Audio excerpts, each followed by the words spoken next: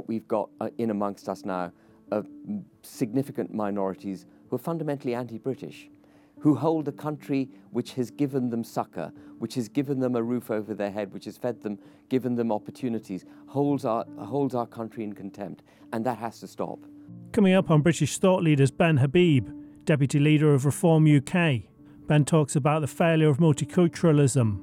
Fundamentally, if immigration is to work, we have to assimilate immigrants. They have to join our culture, and we have to take from them the best of their culture, and they take from us the best of our culture. So we emerge as a stronger, homogeneous society. He says British values and Western democracies are under attack. So if you're a 7-year-old white child of a middle-class, working middle-class family, you're basically told you're racist, you're privileged, your existence threatens the planet, you can be whatever gender you want. Can you imagine being this child? You would grow up completely lacking in confidence, discombobulated. You wouldn't have the aspiration that is key to the human spirit. I'm Lee Hall, and this is British Thought Leaders.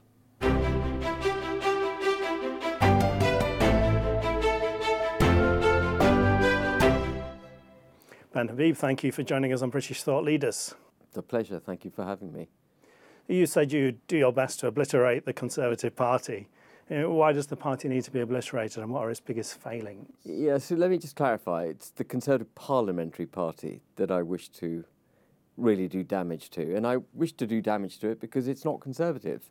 In the pursuit of winning elections, they've tried to be all things to all people, progressively moving further and further, as I see it, to the left to try and occupy ground that Labour used to occupy.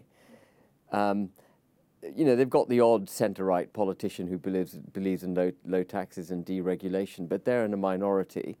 The vast majority of the Parliamentary Party, as distinct from the membership, the Parliamentary Party have moved over to that kind of lefty, pro-EU, unfussed about an independent, sovereign United Kingdom, very happy to be a highly regulated society, completely bought into the inexorable drive to net zero, which is doing so much damage to our economy, and really unthinking march towards the economic destruction, cultural destruction of the United Kingdom. And I know that sounds almost hyperbolic, but I think that is what we're facing. And so the Parliamentary Party needs to be destroyed because as it's functioning at the moment, it's not doing any service to this country at all.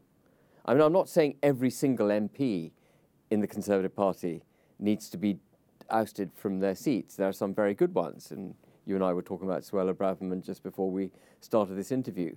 But with the exception of a handful, Priti Patel and others, Jacob Rees-Mogg, with an exception of a handful of MPs, really the party is no longer conservative. And it's certainly not unionist. As you might know, I've been fighting the cause for Northern Ireland, trying to get rid of that Irish Sea border and get Northern Ireland back into the United Kingdom, which it isn't at the moment. And, what could be the greatest betrayal? What could be a greater betrayal of your country than to give up part of it to a foreign jurisdiction, to, laws made by a foreign legislature and adjudicated by a foreign court. I mean, that is the subjugation of Northern Ireland, and that was done by the Conservative and Unionist Party. So the parliamentarians really need to be taken to task. So you say that's the biggest failing of the Tory party? I think it is. There's a lot that they're doing wrong. We've got state government borrowing at a post-World War II high. We've got taxes at a post-World War II high. We've got economic stagnancy. There's no growth in GDP, really. GDP per capita is actually shrinking when you take into account the rate of immigration that we've got. Culturally, as Suella Braverman rightly identified, multiculturalism isn't working. The United Kingdom culturally is falling apart. So you can cite all of that, but what could be greater than giving up part of your country? The United Kingdom of Great Britain and Northern Ireland, that's what our passport says. And part of the country has now been given up. And so I think when you've got political weakness such fundamental political weakness that they don't even recognize, they refuse to even recognize they've given up part of the country, then, there's got to be a kind of democratic revolution. A recent poll showed that people who voted Tory in 2019 more are moving over to Reform than to Labour. That's what we would expect. We ended up, in 2019, we ended up being really a friend to the Conservative Party. We did their work for them. We had a lot of support. When I say we, the Brexit Party, which is the previous incarnation of Reform UK. Reform UK is the Brexit Party, but with a new name. The Brexit Party stood aside in 317 seats. It was a blanket stand aside in all seats held by Tory MPs, including, MPs like Theresa May. We stood aside so she could get re-elected. And as a result of that, Boris Johnson got an 80-seat majority. And we thought he would do what he promised, which was to deliver the country out of the EU as one United Kingdom. He didn't take back control of our laws. He didn't take control of our fishing waters. He didn't. And so the fight continues. And the Brexit fight, funnily enough, hasn't finished. The Brexit fight that we were fighting in 2019 continues. And it's not because of some obsession that we have with the ideology of Brexit that fight continues. It's because the fight for Brexit is actually the fight against the existential threats that face the United Kingdom. It's a fight for the British people. It's a fight for the liberation of our economy. It's a fight to restore our culture in this country. It encompasses all of that.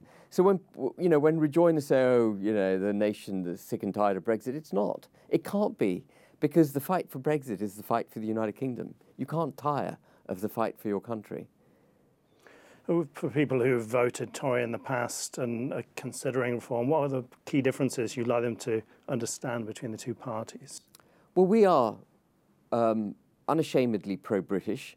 All our policies are made for the United Kingdom with the people of this country in mind, whereas the Conservative Party has hitched itself at the hip to the EU. We're still stuck in large swathes of EU law. So the trade agreement that Boris Johnson did with the European Union requires us to not regress in matters of state aid, competition, employment, the environment, 4 massive policy areas for a government. And of course, the environment includes this inexorable march towards net zero. So what we wish to do is make laws and regulations for the British people. We want to deregulate because we think there's been far too much regulation over the last 40 years of membership of the EU, which is a highly what does the EU do? What's the purpose of Brussels? It is merely to produce regulation.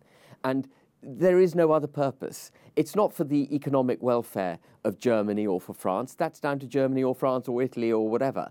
All they do is produce regulation. All they're interested in is the march to ever closer union. That is the principal function of Brussels.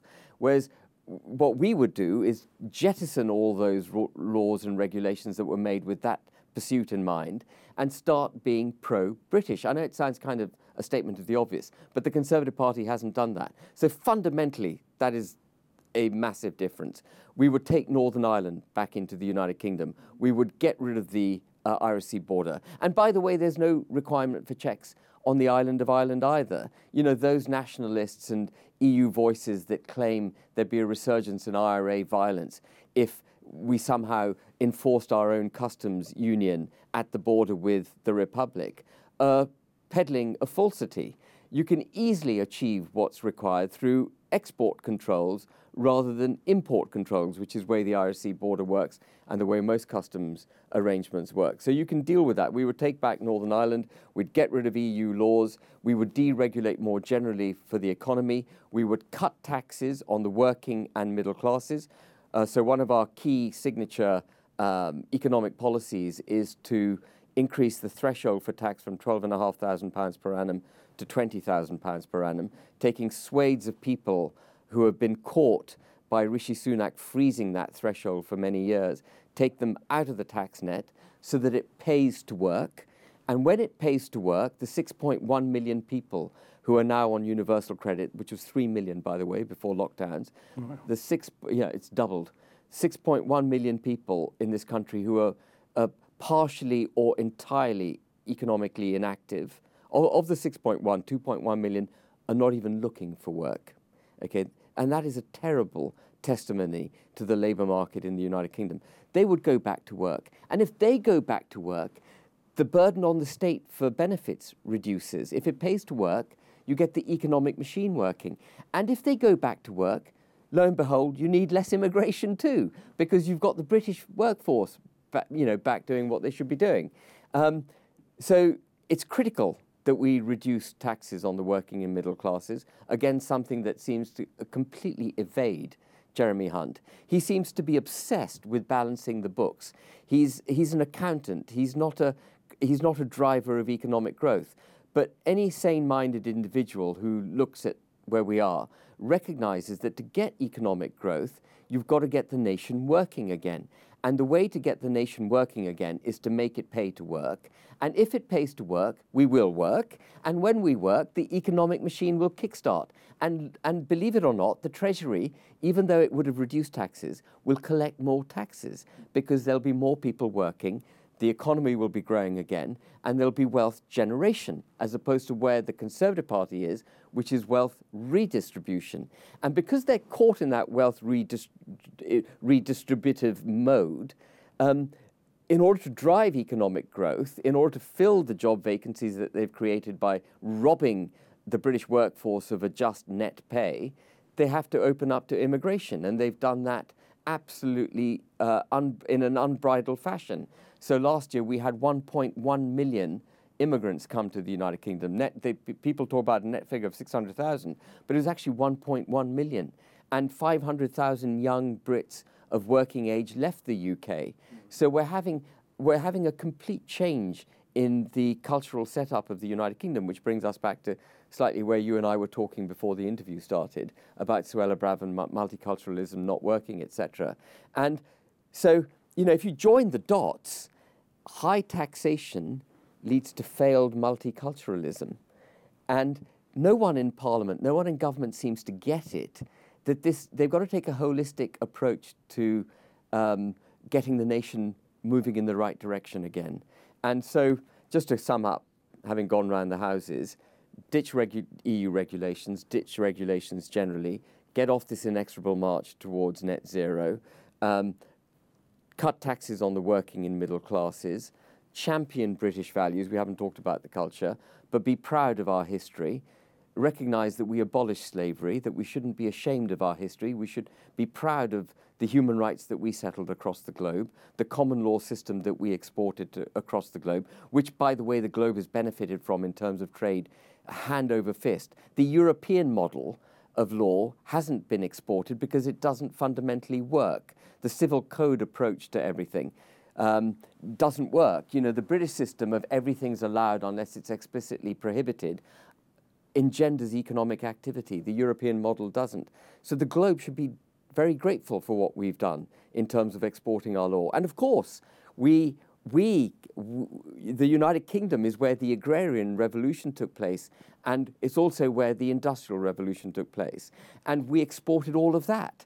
So we've been a tremendous exporter of good in the globe, and we should be proud of it. And so on a cultural perspective, Reform UK would champion the UK. We wouldn't be allowing people to say that we should be ashamed of our past, that we should pay reparations. It's a ridiculous notion that we should pay reparations for something that was done by people against other people, all of whom are dead, and at a time when the entire world was trading in slaves. And indeed, a large swathe of those parts of the world that traded in slaves then are still trading in slaves, but they're not called out for it. We seem to be wishing to self-flagellate over the issue. But it's part of dumbing down our culture. It's a part of this kind of inner attack on the United Kingdom.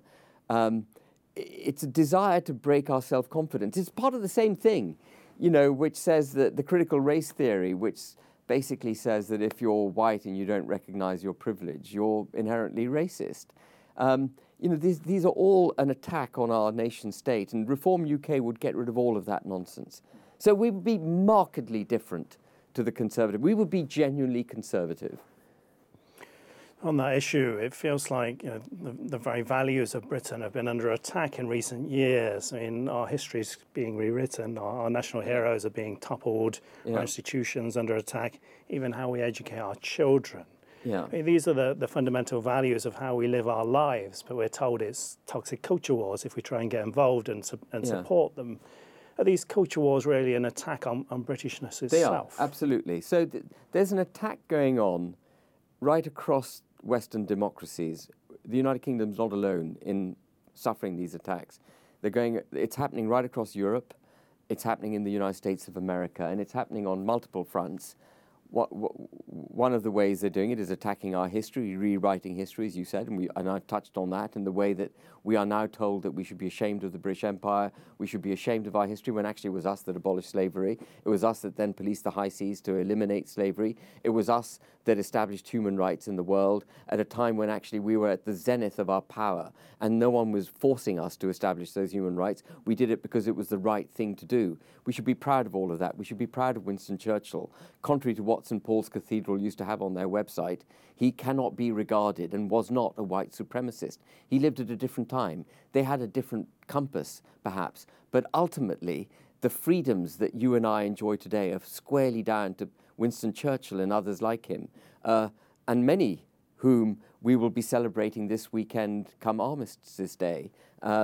So we should be proud of our history. Our culture is attacked. Oxfam has written a 90-page book on decolonizing the English language. That is nothing other than an unashamed attack on the language. And they attack the language because if they can control language, they control the messaging. If they control the messaging, they can get their way with the political agenda that they have. Diversity, equality, and inclusion is nothing about. There's nothing diverse, equal, or inclusive about diversity, equality, and inclusion. What that is reverse racism. It's saying that those who come from an ethnic minority deserve a special crack, deserve promotion. Well, that is reverse racism, and reverse racism is racism. And that has embedded itself in the institutions of this country, in businesses. In fact, you're required through regulation to give effect to DEI policies. And then, of course, the other big one, which we've touched on again, is the environment and this inexorable march towards net zero. So educationally, if you're a 5 or 6 year old now, you're being told that there are 72 genders. You can choose from whichever one you wish to choose from. And that's consistent with diversity, equality, and inclusion training. You're told that if you're white and you don't appreciate the privilege you have, you're racist.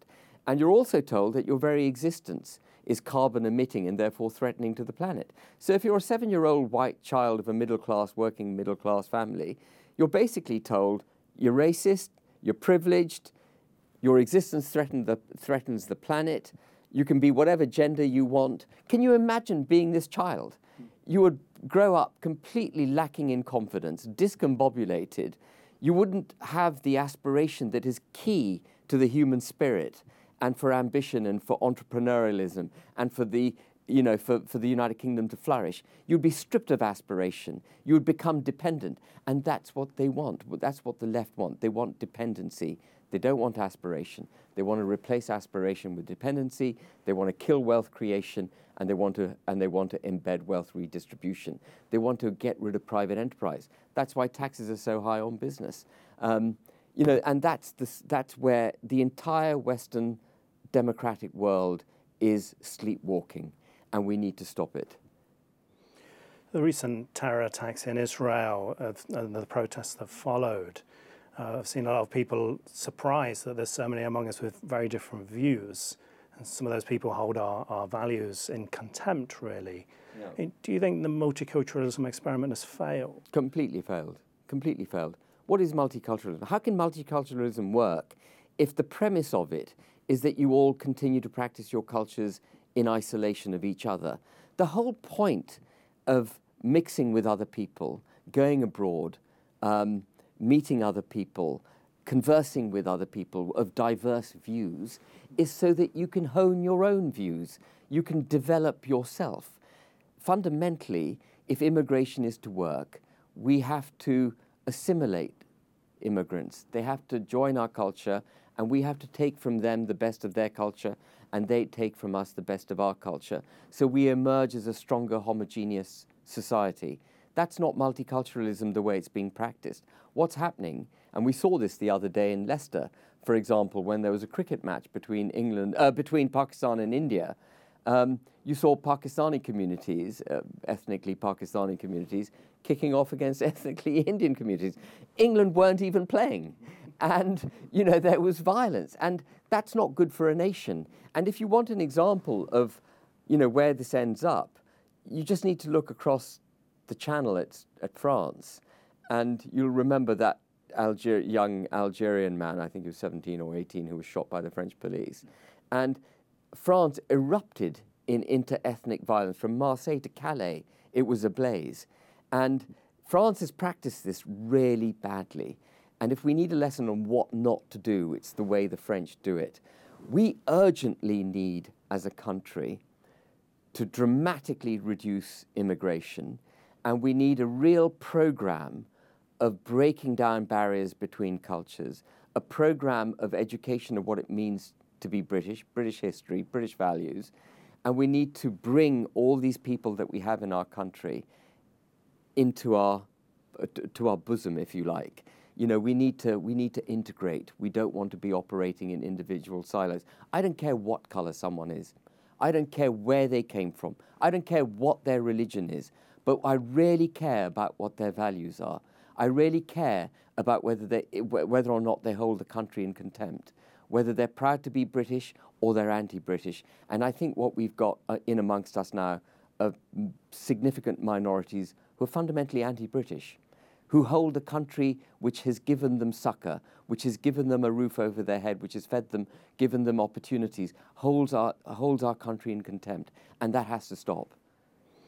We're even seeing in parts of Britain where they're completely different from British values, different languages are spoken, and you can live there and pretty much not interact with a British person at all. And that can't be right. It can't be right for harmony. It can't be harmonious. You know, fine, immigration is a good thing, but it's got to be at a pace which the country can absorb and where we all go forward stronger as a result of it. And we have seen this play out, as you rightly identify, on the streets of London through the prism of what's happening in Gaza. A lot of the protests, you know, we have to take these protests very seriously, by the way. I don't want to diminish the importance of the protests and some very good people who want to preserve Palestinian life. Of course, who wouldn't want to preserve innocent Palestinian life? I'm wholly in favor of that. But what we're seeing is people using this as an opportunity to grind an axe against the United Kingdom. So you've seen people with their faces hidden carrying ISIS flags, calling for an intifada uprising from London to Gaza, calling for a jihad, threateningly requiring the British people whom they're addressing to choose which side they're on. I'm not on anyone's side. I'm on the United Kingdom's side.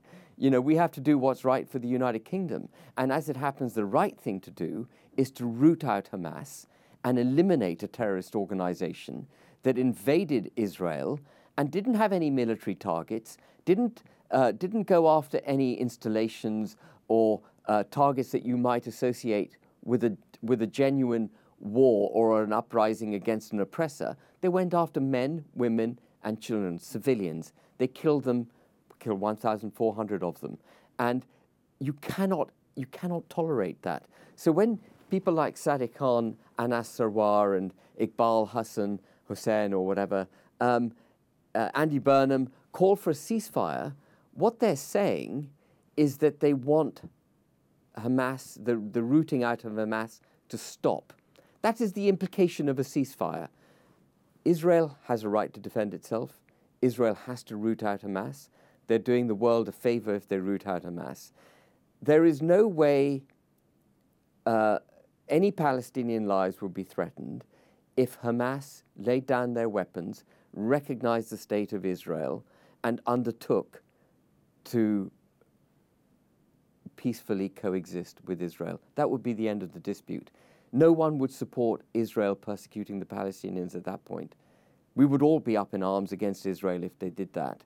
But at the moment, Israel is having to root out a terrorist organization, and it's a tragedy that there are minorities in our own society that would wish to which wish to use Israel's legitimate aims as an axe to grind for their own cultural contempt of the United Kingdom. That's what's happening. The parallel that's being played out on our streets is being played out against the British people. On the topic of immigration, I mean, Rishi Sunak said he would stop the small boats and never managed to. And we see the same thing happen in other countries such as Italy. Why is it so difficult for governments to deal with this issue? Well, it's a really interesting question you pose. And, anyone who's familiar with our history knows immediately that the Channel used to be a moat that defended the United Kingdom. It was a mechanism by which it was a topographical manifestation which protected this country. And, the reason Hitler didn't invade the UK is because we had a channel and we could use that to defend ourselves. But our political class has become so weak that they're not prepared to do any form of genuine border control. Border control is not a legislative exercise. Border control is not an exercise in deportation. Deportation is what you do when border control has failed. Border control fundamentally is a physical exercise. It's the enforcement physically of your border, and you have a right as a country to do it. We're surrounded by water, so the right that afforded us comes through the UN Convention of the Law of the Sea, and under Article 33, we have a right to take preventative measures to prevent, to prohibit illegal entry to the United Kingdom. It is our right, and I would say it's our politicians' obligation to do it. Italy seems to be corrupted by the same political weakness. Greece, I think, is slightly stronger. But the people, if you want a lesson on how border control is exercised, look at Poland. They're exposed to illegal migration across their borders. No illegal migrants go into Poland. They don't go in because they're given no economic truck. The United Kingdom spends $50,000 a year on housing, feeding, and medically caring for those who've entered our country illegally. France spends $5,000 a year, which tells you, informs you why they make the Channel crossing to the UK. Yeah. Poland have zero tolerance for it. And that's what we need. We need to develop the backbone required to enforce our borders. The Australians did it with Operation Sovereign Borders back in 2013. They stopped the boats in the sea. They required them to turn round. If necessary, they boarded the boats and then they piloted them back to Indonesia. And Italy, Greece, it's down to Italy, the Western Balkans, and Greece to do it. They need to get in these boats and take them back to Libya or wherever they came from and deposit the people back there. It's more challenging in the Channel because it's a narrow body of water and these people are coming on dinghies. So it ain't that easy to stop them. But it is possible. The Belgians have a problem with dinghies being launched off their coasts. They intercept them at sea and they send back 90% of dinghies at sea. So when we're told it's a dangerous affair, it's impossible to stop dinghies in the Channel and send them back, I say no, completely wrong. Of course it's possible. If these people had the free will to get in a dinghy and make the journey 12.5 miles to the edge of our territorial water, they're well capable of turning around and going back to France. And, we mustn't be putting them on border force boats, which is acting like a taxi service and then ferrying them back to our shore. They should be required to turn around and go back. There should be zero tolerance of illegal entry to the United Kingdom. It's illegal. They're safe in France. These are not genuine refugees. They're safe. They're coming from France. And all these arguments that the kind of, open border brigade have that we need more safe routes from France. We've got lots of safe routes from France. We've got the Channel Tunnel. We've got ferries. We've got aeroplanes. All they need to do is get the requisite paperwork in France where they are safe, and then they can make the journey legitimately to the United Kingdom. One institution that's in the spotlight a lot recently is the police. People are arrested for fairly innocuous tweets, but calling for jihad on the streets seems to go unchallenged. And then we get the Home Secretary puts out a statement and the police don't seem to follow it and carry on getting involved in political activity. What are your thoughts on this, and how can we deal with it? Yeah, so I mean, it's not just the police; it's every institution in this country. When we say, the left sort of bleeding heart, Islington liberal elite, would have us believe that every institution in this country is racist against ethnic minorities. It's the inverse. They're racist against white people. And I can say this because I'm half Pakistani, and I can see it for what it is. And it comes back to diversity, equality, and inclusion. Every institution now is practicing DEI. The police is no exception. Even the RAF were on a recruitment drive to try and get more people from ethnic minorities. You know, for goodness sake, in the RAF, all we want is the best pilots. We don't want anything, we don't want DEI going on. We just want the best, whatever colour they are. I couldn't care less. They just have to be the best for what they're doing. And that's the approach we should take across the economy, across all our institutional landscape, across all employment. But the ideology of DEI, which is the promotion of minority interests, if necessary, to the detriment of the majority, is what the police are falling prey to. And they've had it so drilled into them that they must protect minorities, that they protected the Black Lives Matter marchers, even though they were breaking the law during lockdown marching. They took the knee to BLM. Our law enforcement took the knee to a political movement. Now, if you need evidence that the Met is politicized, that's it. They can't argue that they're not politicized, because to take the knee, you're taking a political position on BLM. And again, Suella Braverman's absolutely right to call out this two-tier policing, which you've identified. And the root cause of it is this notion that minority interests ostensibly have to be promoted above and beyond and to the detriment, if necessary, of the majority. That's what's wrong. What we've got to get back to is everyone is equal. Doesn't matter what colour you are, it's the content of your character. That's all that matters. We've got to get back to that. That's how I was brought up. I'm sure that's how you were brought up. But that's not how we're bringing people up now. That's not what our institutions are practicing. So they're scared of challenging the Palestinian marchers because they see them as a minority. They're fearful of the minority. They're fearful of breaking the regulations to which they are themselves subject. But they will challenge you if you're white and carrying a St. George's flag, because they will see you as somehow racist. For goodness sake, the St. George's flag is our national English flag. That is not an arrestable offence. It shows how far we've fallen as a country. Some public commentators have talked about leaving the sinking ship of Britain, and as you mentioned, it seems quite a few young people are actually doing that. Yeah. And apart from the things we've discussed, there's also the highest tax rate since records began, and young people can't get on the housing ladder, can't afford to live in the southeast in many cases. And what can we do to turn things around and stop this brain drain? Yeah, so again, fundamentally, in order for the human spirit to be content, it has to be allowed to aspire. And to aspire, to be able to aspire, you've got to believe that if you work, you will be rewarded for that work. You've got to have that belief. And at the moment, we're not practicing that. So, as I mentioned earlier, taxation has to come down. You've got to be allowed to keep what you earn. If you can't keep what you earn, you're going to be despondent. The harder you work, the less you make. It's not a good relationship.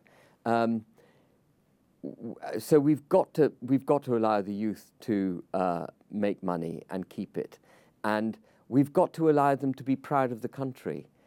If you go around ashamed of your country, in perpetual self-shame, you're not going to be aspirational. You're going to be dumbed down as a human being. You'll be depressed. And you probably suffer mental health issues, actually. It's a fundamental necessity for humanity to be comfortable in its own skin. If it's not allowed to be comfortable, it won't be happy. If it's not happy, it won't aspire. If it's not aspiring, you're not going to progress. And so it's a multiplicity of things, but at its heart, it's an economic and cultural model which taxes everyone to the hilt, which regulates us to the hilt, which informs us that we shouldn't be proud of who we are. Those are the three things. And it's very easily remedied. Just cut taxes, get the state out of the way of business, tell people they should be proud to be British, and let them get on and do it. The first thing Margaret Thatcher did when she took office, people don't remember this, but the first thing she did, inflation was up, national debt was very high, the economy was out of control. The first thing she did was cut the rate of tax, the basic rate of tax from 33% to 30%, and she cut the high rate of tax from 80% to 60%. She did increase VAT because she wanted to control spending, but she allowed you to decide how you spend your money, and she got people back working, and that's what we've got to do now. Jeremy Hunt hasn't got a clue. Liz Truss had the right idea. The Conservative beast, the Bank of England, those who would adopt a socialist redistributive model for our economy, defenestrated her. And it was a tragedy, because when they defenestrated her, they trashed this fundamental conservative principle. And, that's what we've got to fight for. And if we can re-establish that, if we can get our politicians to understand that aspiration is critical for the promotion and the well-being of this country, then I think we will do well, and we can reverse that brain drain, because policies will flow with aspiration in mind. Policies at the moment are not being made with aspiration in mind. They're being made with dependency in mind. We live in a highly regulated society, and it seems to be becoming more so. Soon we'll have a super Ofcom that's looking at the internet as well. And then we've got the supranational organisations like the WHO are also looking to get involved. Do you think over-regulation is damaging our development? Absolutely. And it's a direct assault on democracy, of course, because the more power you give these independent bodies, which for independent read unaccountable, and they do as they wish, the more power you give them, the less power Parliament has, the less power, therefore, the people have. And the less power we have, the less democratic we are. And this is by no accident. Those that think that they can govern us better than anyone, Tony Blair being the best example, because he set a lot of what we're experiencing now was set and trained by Tony Blair. I'll digress for a second. So he introduced something called Section 172 of the Companies Act, 2006. It was the first time companies and businesses were required to pursue a social agenda in amongst their aims as business entities. And I was brought up to believe there are only four things a business needs to target. It needs to make sure it can pay its taxes as and when they fall due, make sure it provides for its employees in accordance with their contractual obligations, settle its creditors as and when debts are due, and make money for shareholders. Those are the four principles. But then he introduced this thing called social justice, which is undefined and can be maneuvered in any direction.